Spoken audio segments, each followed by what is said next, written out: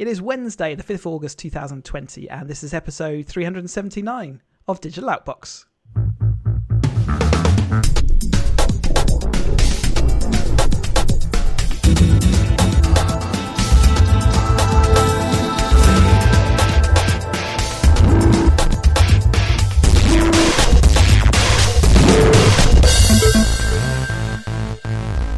Yeah, I was checking my watch as well because I had to make sure, but it is definitely the 5th of August. Welcome to another episode of Digital Outbox. It's been a while since our last one, but we are back. And I am Chris, and Ian is here as well. Hello. Hey, good evening, Chris. I was checking as well because even though we know it's been a few weeks, and even though we know it's August, lockdown has changed all perception of time. So, doesn't work anymore. Time's broken, isn't it? Yeah, it's like... Physicists keep telling me that time isn't a real thing, so I agree now. Just weird. But yeah, it has been a long time since our last one, but we probably will be doing two in fairly quick succession because we have too much content happened since our last one to actually cram into one, so we'd rather not force that upon you, and instead we'll just do a couple in fairly quick succession. Can I just point out the forcing upon you is we don't want to force it upon ourselves. I just don't want to. Yeah, that's fair dues. Fair call. But let's start with the government. Yes, they're doing a grand job right now. So apparently they are or have broken the law with their sort of NHS test and trace service and various associated processes and procedures.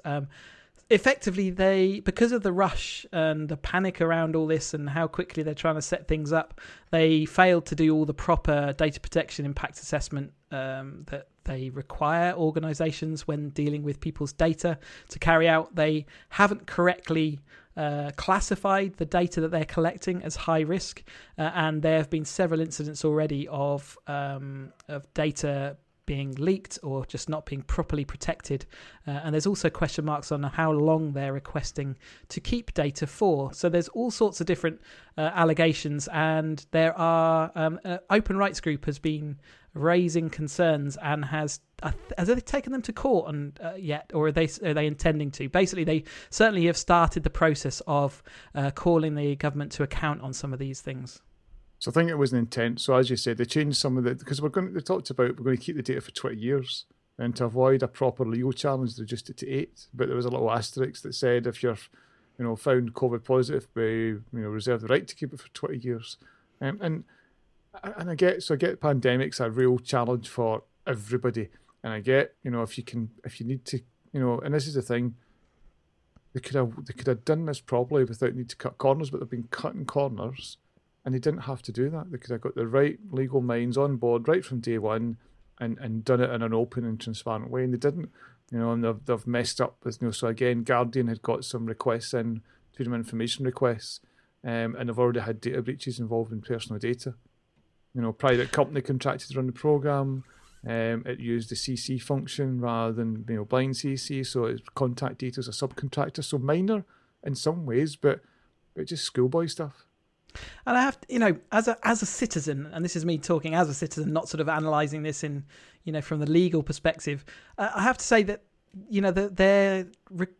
their whole intention to data grab at any given opportunity and their proof of, their history of doing that, and Cummings' requirement to do data grab and has success off the back of it. They're setting up of these new organisations to take over from, proper scientific evaluation. They're using data grabbing to do that, and they're, all the things that NHS Digital. They're giving this whole data grab. They're trying to apply the NHS branding to because they believe that carries, that'll give them the right to go and do that, and everyone won't sort of question it. But a lot of the work it's doing is nothing to do with the NHS. It's just NHS Digital as a brand to try and make people not sort of engage with it and accept that it's a good thing. But anyway, yeah. So all those things lead me then to distrust as a citizen, and it's when you get that distrust that you're not as willing to accept mistakes when you know that they're playing fast and loose, when they've got no proven track record that they're not doing it deliberately. Absolutely. And as you said, the NHS branding, and I don't blame them for doing it because people trust NHS. Whereas if a private firm launched a test and trace application, you would question it. So it makes sense in some ways to say it's branded as that, but it is a lot of private firms that are doing this development work. And we're also seeing that fragment. So Scotland had always not signed up to the UK's Test and Trace app. They started spinning up their own development. That's now being put in the back burner because they're taking on the Ireland approach, which has been done by a third party. The app's out there, supports the APIs that both Google and Apple baked into their operating systems.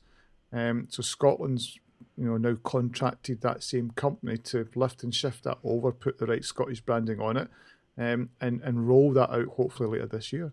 But I still don't get why this is so hard when you and I know Johnson and others started saying, well, there's no country around the world that's got an app out there, and that's just not true. Australia has an app out, Germany's got an app out, Ireland's got an app out, and the download percentages are fairly positive. It is there and it is working. And they've at least got the starting point of a base to work from, whereas we never even came up with a base. Anyway, it's very easy to criticise, like as you opened the piece with, in such a fast-moving scenario, it is difficult to sort of get everything right. But it's just about that trust level, and it's also about the fact that the right people with the right knowledge being employed to do the right job, things would get done properly, but they've been handing out contracts to people in companies that don't have any of the previous experience. They do hand out these contracts to weird interstitial organisations, which is then their job to go and decide where, things like PPE equipment for companies that have never dealt with anything like that before. But there are companies out there that could be employed to do these jobs, but somehow that doesn't work in government. It doesn't. And I always think back to, and it's a comment you made in a podcast years ago: follow the money. Follow the money and you'll find out why these people have got contracts. It's either they're connected in some way or they've just been fortunate to be in the room and saying they can do something.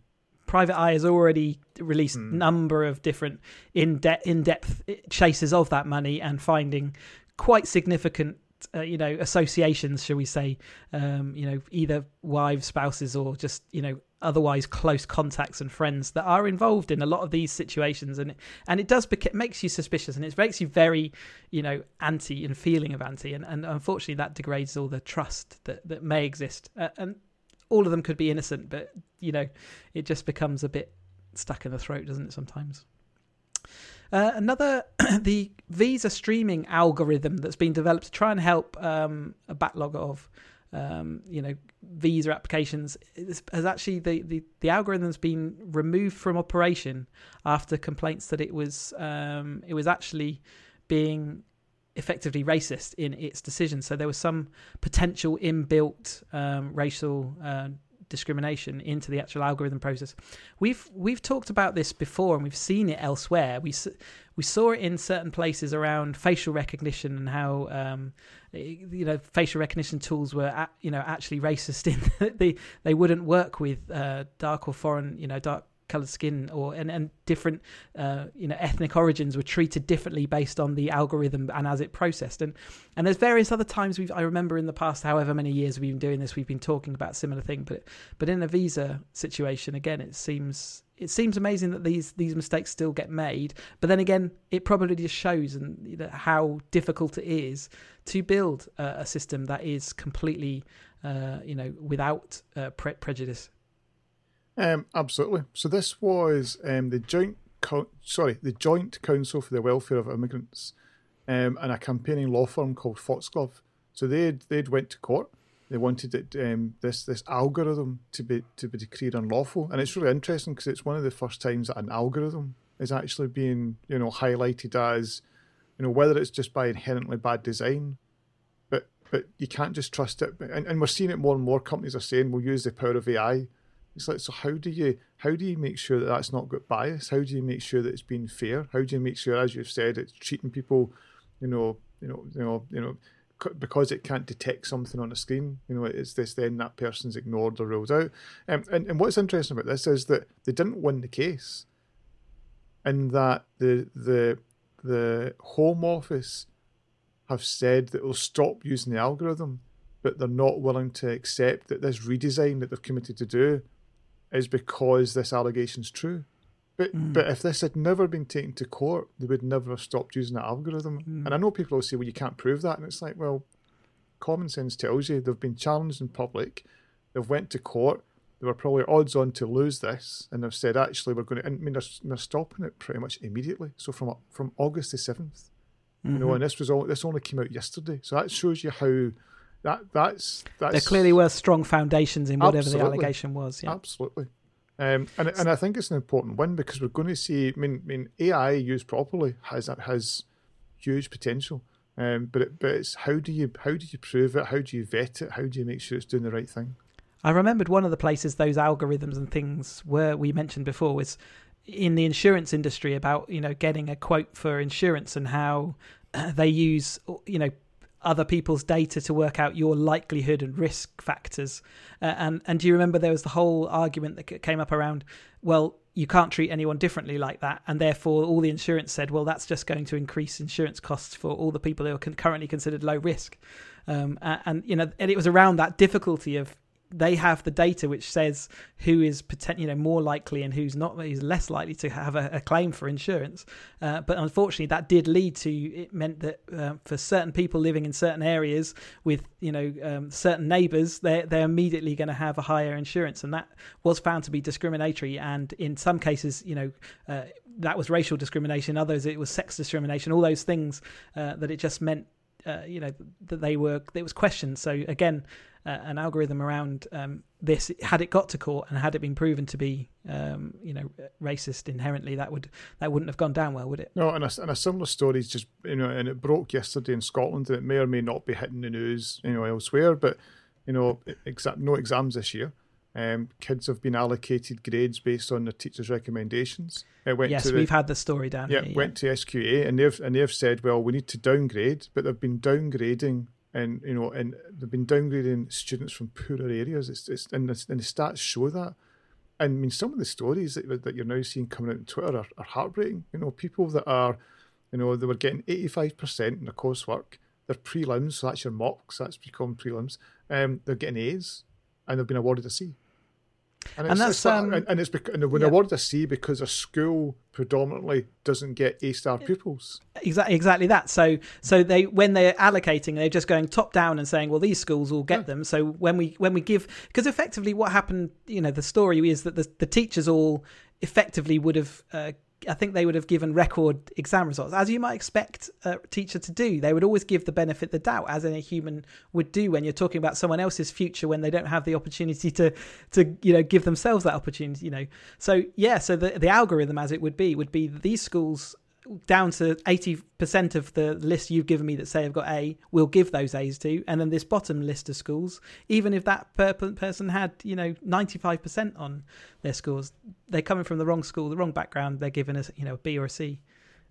Just it's because horrible. Of that, so, yeah. I mean, I was reading and I retweeted it earlier on this evening. You know, there was and I'm going to say a woman because she's 17 now, she's East End of Glasgow, written to the education secretary. And just highlighting, you know, and I think it was her mum's a carer. Her father, I think, was either a steel worker or a steeplejack. There was something that was basically, you know, not from skilled backgrounds, not from traditionally, but she's been doing excellent, you know, consistently throughout her, you know, all her coursework, not just this year, but knocking out the park every year, and she's got a set of C's now. An impossible situation though overall, as in and it undermines the teacher's, you know, judgment in each of those situations. But then, what a position to put a teacher in as well. It's just impossible. It is really difficult. But again, I think it shows you the problem with, you know, starting to apportion things based on where you're from or the type of person you are. You're going to get it's not just individuals. You're going to get mass groups of people, and we're going to see it, I think, in England in. I think it's September. We're going to see all the English results come out. I can't see it being any different. No, it won't be. And you know, unfortunately, all these things are built into our society anyway, and just then have them solidified by processing it just even makes it more galling, doesn't it? Absolutely. So, you know, you want it to be a meritocracy, but you know, it's just not. Garmin I can't remember whether this had broken at all last time we spoke or whether it was breaking, but Garmin basically had their whole computer system attacked by ransomware sort of hack. Probably was about 2 to 3 weeks ago, so just after we last spoke. So it broke it was like 25th, 26th July. That's when it kind of broke. Yep, and basically it turns out that they went very quiet, and all the sync systems stopped, and then there were rumours started that they had been attacked by a ransomware. And you're a Garmin user, aren't you? So yeah. Your Garmin device, I guess, just stopped syncing. Yeah, so it would still connect to the app, but the app would then not sync up to the servers. So for a long time, nothing was said, and there was certainly no notification or email sent out. But then it slowly, let's say over the time, got released that, that sounds like they've had a ransomware attack. And then some of the employees started sort of, we're seeing this. And it turned out there was this $10 million ransom fee to get the decryption keys. We saw this a while back with the NHS ransomware, and what an ugly system it is. And many, there is no escape from this other than to pay up almost. Otherwise, you accept that all your systems are effectively encrypted forevermore. So there was lack of communication from Garmin. Eventually, they put that we're down for maintenance on their website, which is a little bit of a shortfall of what it actually was. And then it's come back into action, so all their systems are recovered. And it turns out that they effectively did have to pay the ransom to get their decryption keys, but because of laws around paying effectively ransoms like that, they had to get a third party to pay it on their behalf. And so the details are sketchy and unclear, and probably for that very reason. But clearly they found that the only way they could resolve the situation was to pay it, and their systems are now, largely speaking, from what I can tell, up and running again. So as you say, paid through a third party. I don't know if you saw yesterday, the hacking group that they had to engage with they left up all their chats online, and it's almost like you're dealing with like an Apple or somebody. They're all very professional. And I think this is actually almost like a company that is designed to do these things. They are used to it. Yeah, they know how to do it. The third party is a company, that engages, but this was the actual people who were the hackers, and they were all very professional and like, hi, thanks for getting in touch, blah blah blah blah. Yes, it's we can do a discount fee and all that, because 10 million. Sorry about all this inconvenience. But it was all like that. And then at the end of it, they said, we're leaving this chat open until you confirm that you've got everything you need. Also, we would recommend the following, and it rhymed off 9 or 10 different vectors that they've gotten on. So change your password frequently, do this, do this, do this, do this, do this. And it was an amazing insight into, because that nobody ever usually sees that, so it just was like, wow, you're like dealing, it's like the hacking group where I am a company and we've got a help desk, and you contact the help desk to get your decryption key. And it's all professional, and like you say, and giving you suggestions of how to avoid this in the future. Yeah. Thank you very much. As if and it was like kind of galling in that way, it's horrible. But there's also, I think there's 3 or 4 in the last week that have come out and said, we've had to pay as well. It's becoming more common. And I think it was at Reading Council in the UK.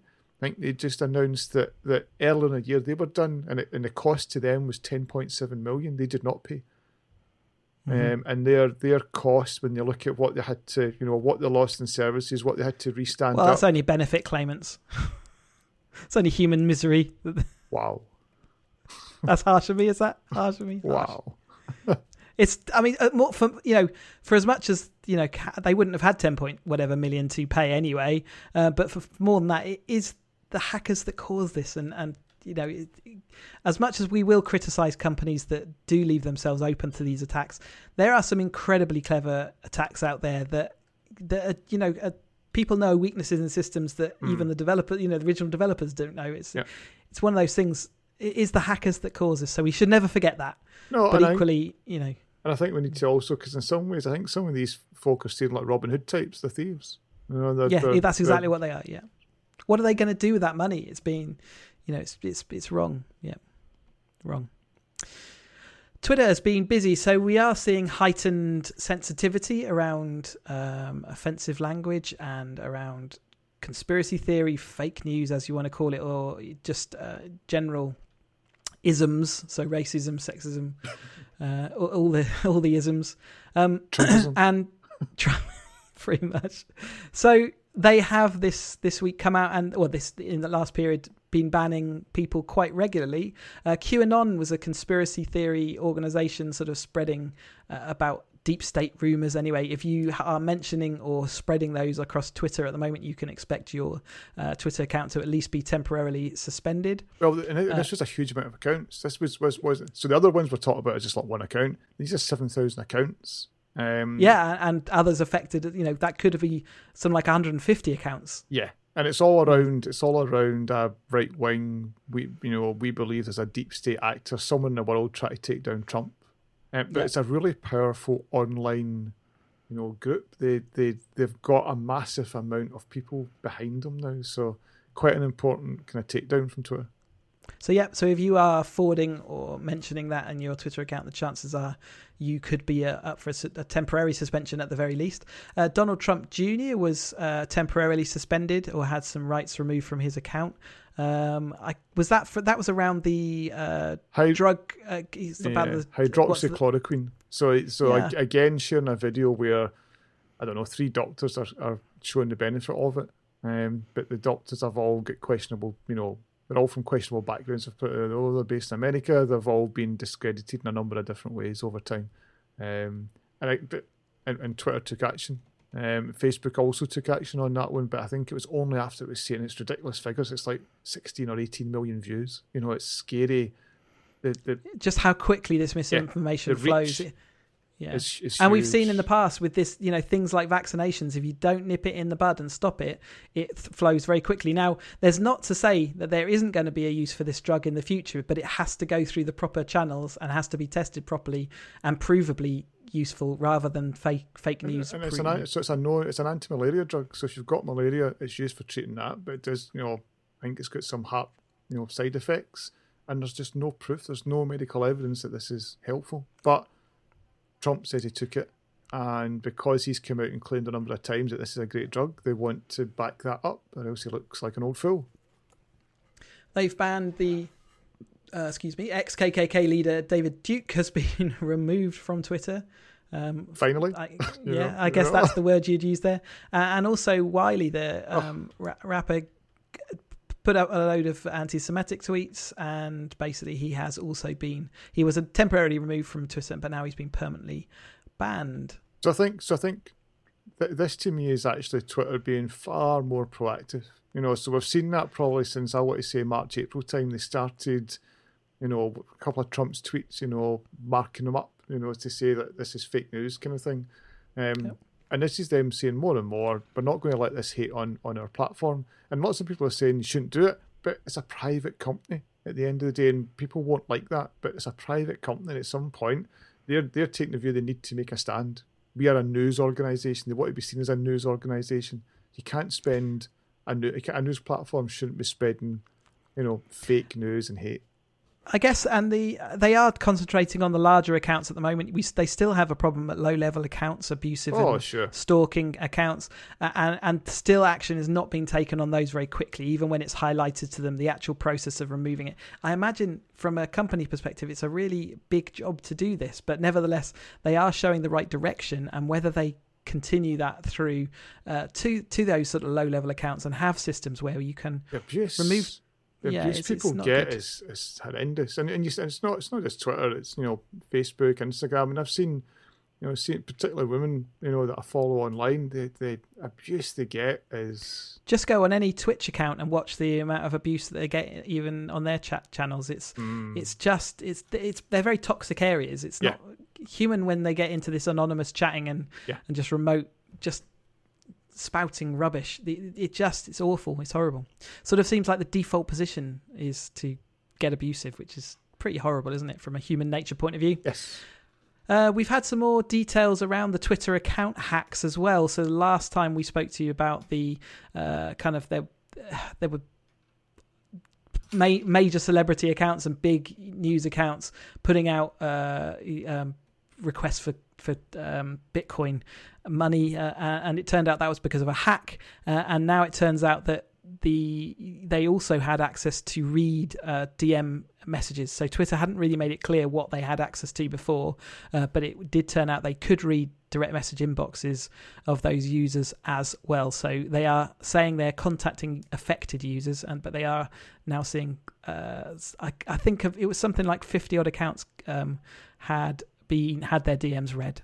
I mean, this was when it unfolded, because you could see it, because I think it was Elon Musk was one of the first, and then somebody said, "Oh, Elon's had his account hacked," but then it was, then it was Bill Gates, Barack Obama, but then you're on to Apple. Apple's never tweeted, and so their only tweet has been to, send us some Bitcoin and we'll double it. Yeah. and at that point, I mean, I remember seeing it. There was people going, Twitter, just shut yourselves down. You're clearly somebody's got access. It looks like, and there was lots of security folks saying, this looks like somebody's got access to back end systems now, or it's somebody on the inside saying, I've had enough, I'm going to go rogue. There must be some way. And they did shut down that night. They shut down. Anybody with a blue tick couldn't tweet, which was ironic, because that obviously they're wanting to protect all the high profile accounts, so they shut down the ability for a blue tick to tweet. And people were, I'd never even thought about this, but news organisations couldn't tweet. Yeah. So they were using backup accounts and retweeting their backup accounts, because that was the only way I could, doing it. But it's they believe it's a phone spear phishing attack, and people did get access to their back end systems. So they said that there is a multi-level attack. So they originally had some access into the systems via sort of standard phishing. And then you go on the attack to people that you believe have further access and higher level access. And they did that by pretending to be Twitter technical support, effectively internal to the company. And using their kind of limited access to the systems, they were able to convince by, effectively charming these people that to release more credentials and gain access in that way.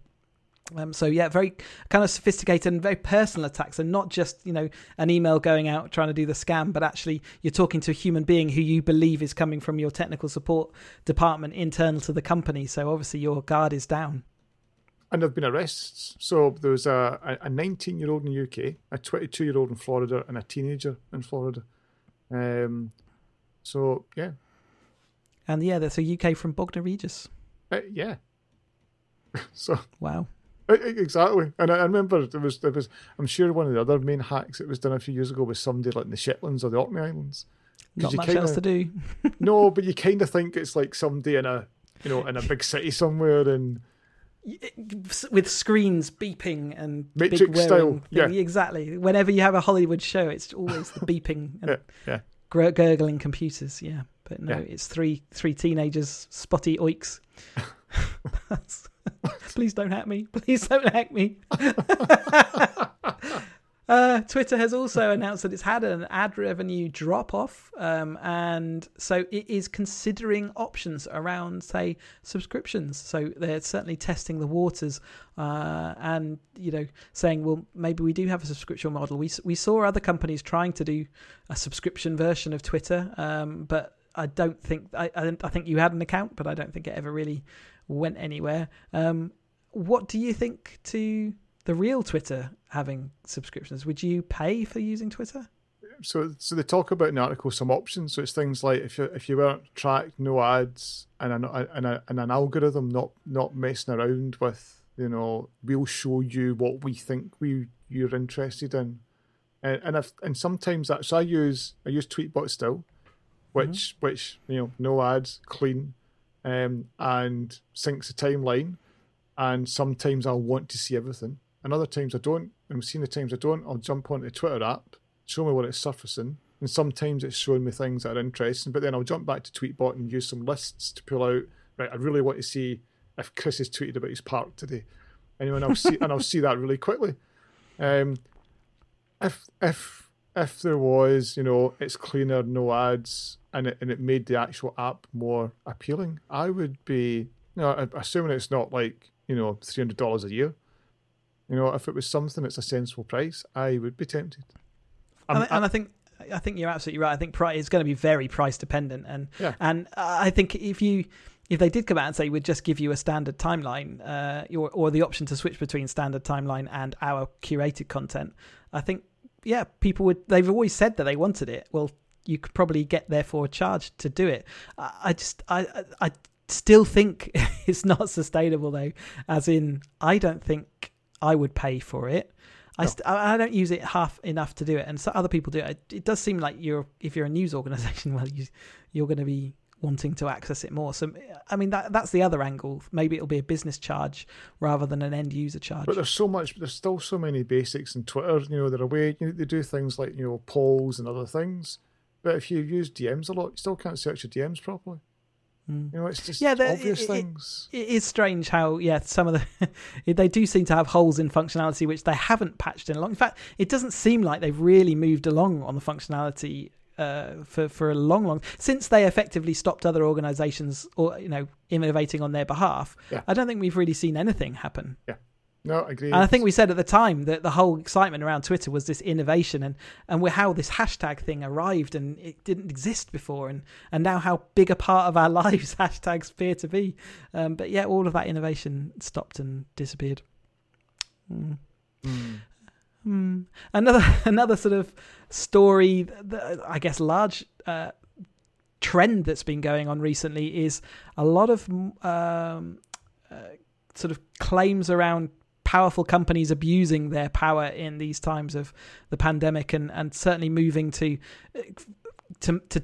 take over companies that are saying we're failing, and large organizations with good cash flow are sort of coming in and saying, we'll take that, probably to the detriment of market economy, and certainly we've seen who we've had Google around Fitbit, buying Fitbit.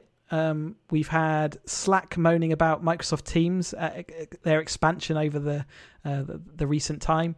We've had Apple and its store tax, all the kind of things that we've been talking about recently, but this is all around large companies taking advantage, and some of them in situation like Amazon now going, today we've heard about Deliveroo, but they've already said they're going to be moving into sort of fresh food delivery, or they are already moved into that, but expanding those sides of the business where the other companies are really starting to struggle at the moment. And maybe just we really want Amazon and all these people taking over everything we do? And maybe just to follow up, because you said we've seen Slack moan about Teams, for example, but it's actually it's a European antitrust that they've raised, and we've seen it. So Telegram have raised an antitrust against Apple in the App Store. We're seeing these are actual claims against using law rather than just general moans and gripes. Because Slack a year and a half ago said we welcome the competition, we don't feel threatened by them, but now they're like, actually.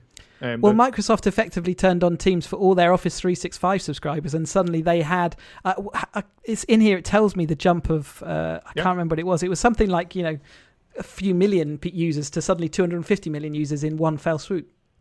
So from 44 million in March to 75 million in April. Slightly less of a jump, but still big numbers.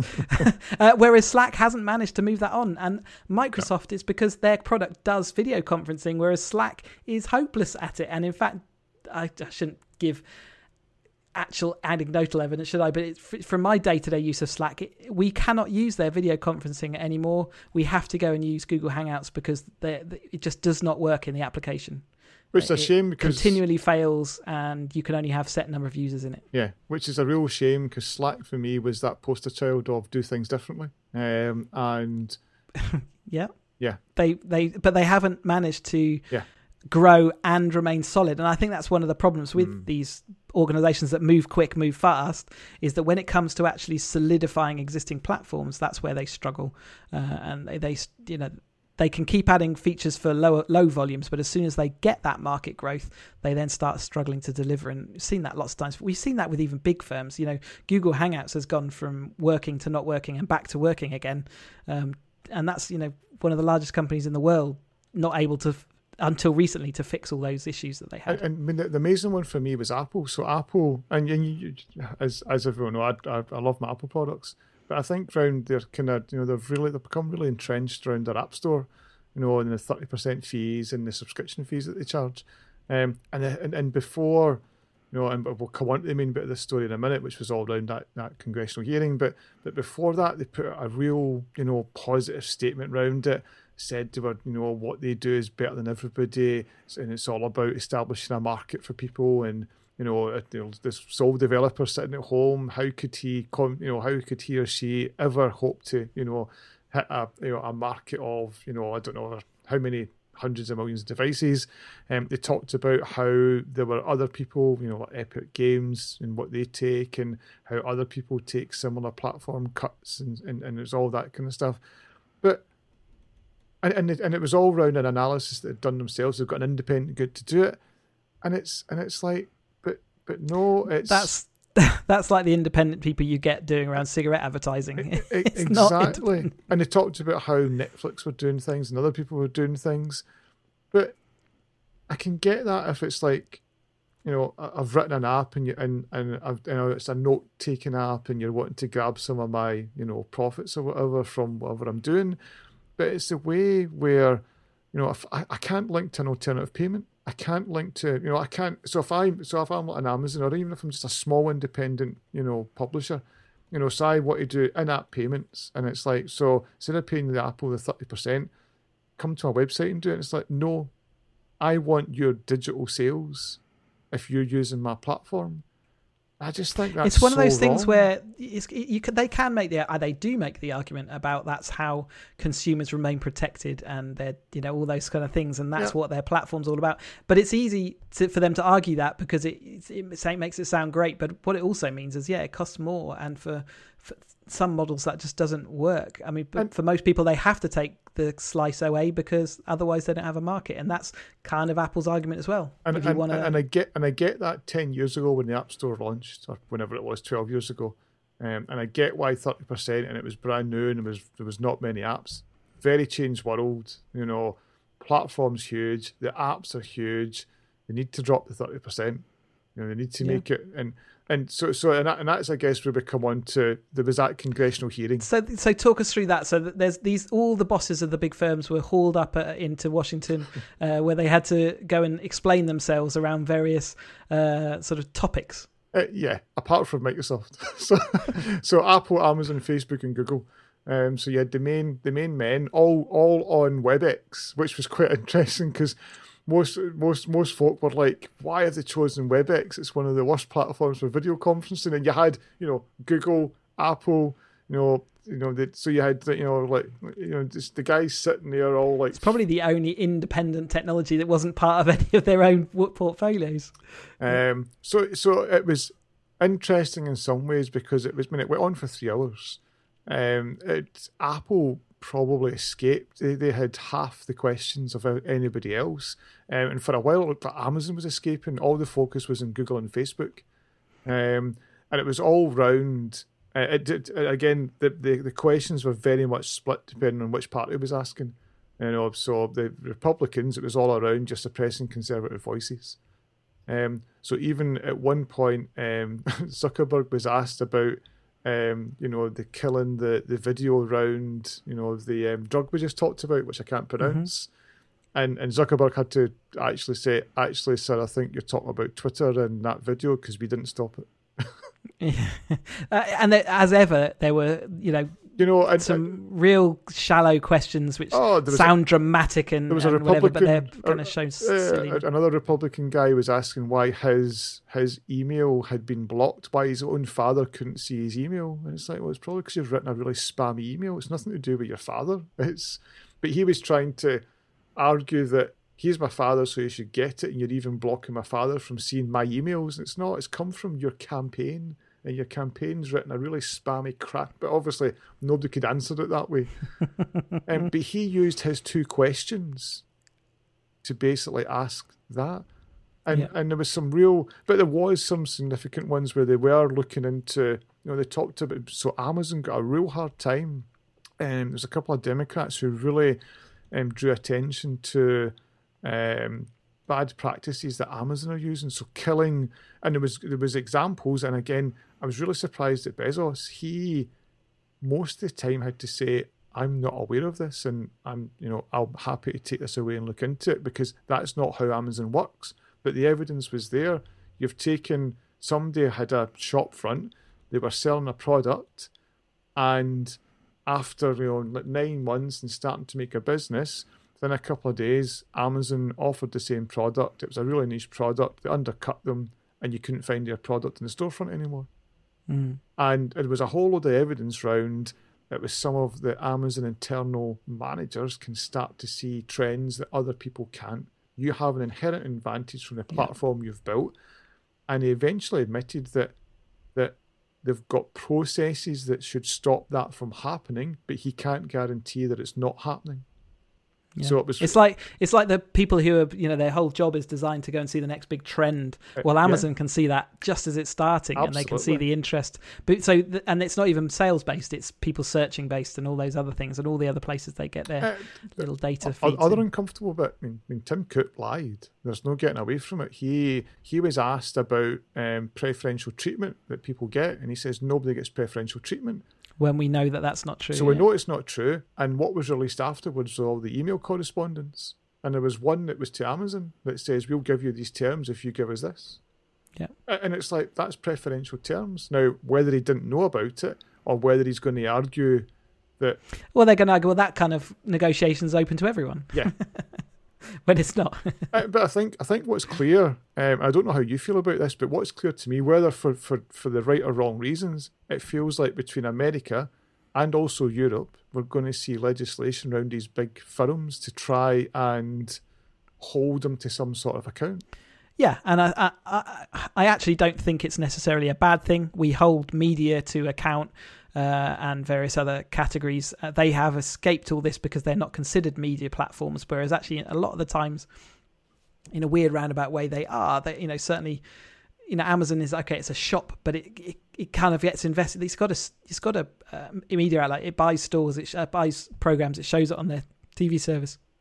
All those kind of things, and they are subject to very little regulation, especially from the size of them. So I don't think it's necessarily a bad idea. I'm sure there's plenty of, I'm not a free marketeer or anything like that. I do believe regulation is important because I believe human nature is inherently greedy and spiteful. So I think I think we've been seeing this a long time in the making, and almost by people coming down heavily on them, they know that they'll eventually come back to a position where the organization can see, well, someone like Apple can see, well, they're going to stop our ability to effectively trade, so we'll recede back and accept some level of scrutiny and some level of regulation around what we do. I think just out of this, I'm not saying the guy's fell on a sword, but I think we're seeing maybe one of the changes that's come of this. So Phil Schiller will be known to many Apple people. So he was a marketing head, and can't innovate my ass. I'll always think back to when they brought out the new trash can Mac a few years ago. And he was always very, he's obviously, he's worked here for 30 years. He's obviously going to, he's Apple through and through. But it was announced just yesterday that he is moving to an Apple fellowship role. And there's a new guy. So Jaws, I'm trying to find his surname and I can't find it because I'm getting tired. But yeah, Greg Josiak. So everybody calls Jaws. So he was basically his number two, so he's taking over Phil's role. But Phil was really, so he was the one really aggressive around Hey and saying we're not going to do anything, we're not going to change anything. And you do wonder, there's many people, and there was a couple of retweets yesterday from people who had said 43 days ago, Phil's been a great guy, but this is him coming to an end. Because he was also very, I'm not saying he was missing, but the last sort of year's launches, he's not really been there. So they've been, and he's 60, so he's coming to probably end of a fantastic career. But they have said that he will still be part of those announces, and he will be part of the stage presentation. I think that's what most people are worried about at the moment, because he can be quite funny. So long live the Schiller. Yeah, but I do think this is and it's interesting. There was a photo that somebody put up today, which showed Steve Jobs. And it had like Johnny Ive and a couple of the others. And the only one that left is Eddie Q. So this is from I guess, 20 years ago or whatever. And Eddie Q is the last man standing. It just happens, passage of time. These companies have been around a long time now, It's going to, like you say, it's going to happen, passage of time. Right. TikTok. TikTok, yes. So... They released a fund originally. This is so several bits of TikTok news. They released a European fund, £54 million, to try and keep users from Europe on their platform. So this is, I don't know if there's any details of how that fund gets distributed, how it all works, but there was 200 million announced for America a few weeks ago, and this is the kind of European equivalent. And again, it was about you. I guess it's trying to make sure if you're a content creator, so if you're the folks starting these new trends, don't go to YouTube, don't go to Instagram, don't go to Facebook. We want you to stay here. And Instagram, we have just released their, I can't remember what they call it now, Reels or some Reels, which I always struggle to say. Reels, Reels. Yeah. So that's an exact copy of TikTok, effectively. So, and it's taking on the fact that. So the other story around TikTok is, so they've enhanced their kind of security and policies around banning of deep fakes and fake news and all that kind of stuff. But equally, Trump has come out in his latest sort of cause of attention is to try and get TikTok banned. And so he came out saying, I'm going to ban TikTok. Obviously, the market responded. People like Instagram say, right, we've got an opportunity, potentially come here, let's develop something. And because they're a China company, they're China. So that's very good. So they, you know, so that's immediately he doesn't want the data going over to China. So I think Microsoft then came along and said, okay, well, we'll act as a weird American company that's going to buy the American branch of TikTok so that we can retain your services in America. And then kind of went that Trump then ended up saying, well, no, you can't do that. And then eventually said, well, okay, yeah, I will let that happen as long as you give me all the money from the sale, because, you know, you can buy this and run it all, but I want your money because I'm the president. We/the Treasury brokered the deal. By saying I'm going to ban something, but then they're going to allow an American company to buy it, but take the money because I brokered the deal. It's weird logic, isn't it? I've seen many bonkers things, but I never thought that 3 months before a presidential election that a president would be sitting there saying, and there's been some rumours that it's either he's keen to ban it either because of the links to China, and it's this trade war with China, and to show that he's strong in protecting American interests. And again, there's lots of now false news, I think, all around data and where it's, you know, what it's being used for, and they're you know, and it's a bit like the kind of Huawei story, you know. So it's any company from China, can't trust them, you know, kick them out of the country. But at the same time, there's also links back to where he started taking TikTok really seriously was when his Florida. I don't want to say show, but when he was doing his kind of presidential, you know, starting off his campaign about 6-8 weeks ago, they were saying it was sold out. They had 1 million people applying, and it wasn't sold out. And lots of people on TikTok said, yeah, we all applied for tickets with no intent to come. And there's people linking it back to there that he's got so annoyed with TikTok because he just sees it as TikTok's the issue, not the people, that it's turned into a vendetta. And you know, and whether you consider that to be, you know, that's just assumption or whatever, everything that he says and does points towards the, you know, there was an interview released the other day with him talking to a journalist one-to-one, and everything is focused in on numbers and being best at something, even if that means turning a chart upside down and completely inverting its meaning because, hey, look, America's best, we're beating the world. And it's like, what are you beating? We don't understand what that is. It's just, it's just very disheartening at the moment. He doesn't always talk rubbish. That's the other thing. But the problem is so much rubbish comes out that it is just absolutely swamps the actual sense that sometimes he accidentally says. Most of it is just bravado and rubbish and provably false and lies. And unfortunately, it's just annoying. Yeah, and unfortunately, when we're talking earlier on about you know UK and having our app, it wasn't just an app; it was a world beating. And yes, it's like just saying that doesn't make it happen. And that's what the Trump legacy has been to other governments around the world, including our own. Is that it's just by saying it. It doesn't really matter what happens 6 months down the line. You just keep maintaining that it's true, and it doesn't matter if it completely fails. Just weirdly, like, say things that you, I don't know, 10 years ago, I can't believe that it would have been accepted that way, and now people are just jaded to it and can't be bothered.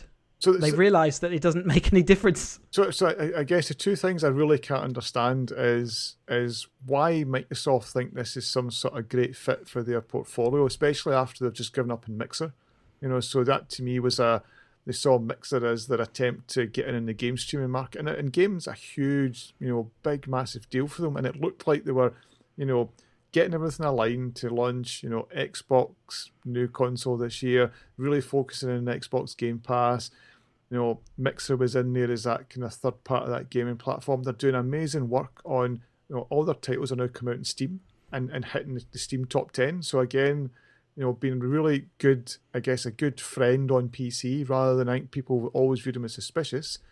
And I look at it's like, why, where does TikTok fit in that? Unless it is all just around Azure and we'll that'll be the revenue stream for us. But you could almost do a deal there. Somebody else buys, the branding and just runs it on Azure. It's why Microsoft thinks that I'll pay between $10 and $30 billion because that's the fees that are getting talked around. You can almost guarantee that, at some level, it's just the right name, and therefore the Trump administration can have a back chat to Microsoft and say, look, can you do this as a favour? We'll scratch your back later in, when around this. But what stops China now saying, right, all American companies? Nothing stops it other than, we all now do the same.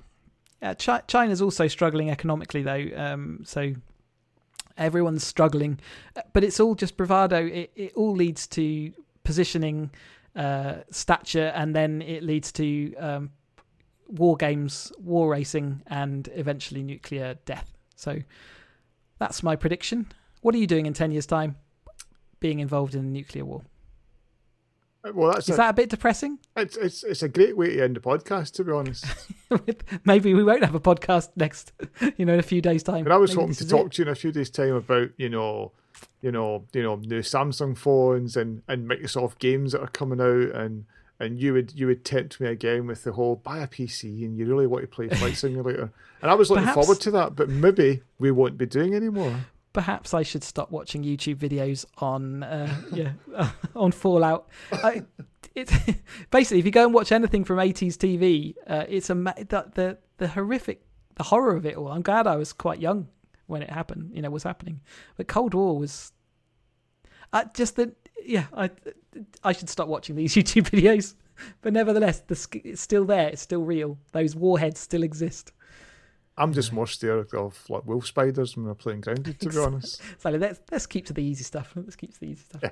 All right, that's where we're going to stop for today. We have got more to talk about. Like we said, we will release that as another podcast in the near future. Have you got anything else you want to bring up today? No, that is the halfway point. We said we'll do that in half an hour. We are good at nattering. So, thank you very much if you've got this far listening along to our ramblings. You want to find out more about us, digitaloutbox.com is our website, info@digitaloutbox.com is our email address, digitaloutbox on Twitter as well, as long as we haven't been banned. And I am on Twitter as CheesyUK. Ian, where do we find you? Website, iandick.com. Twitter as lovely stuff. Thank you very much for listening, and we will talk to you again very soon. Goodbye.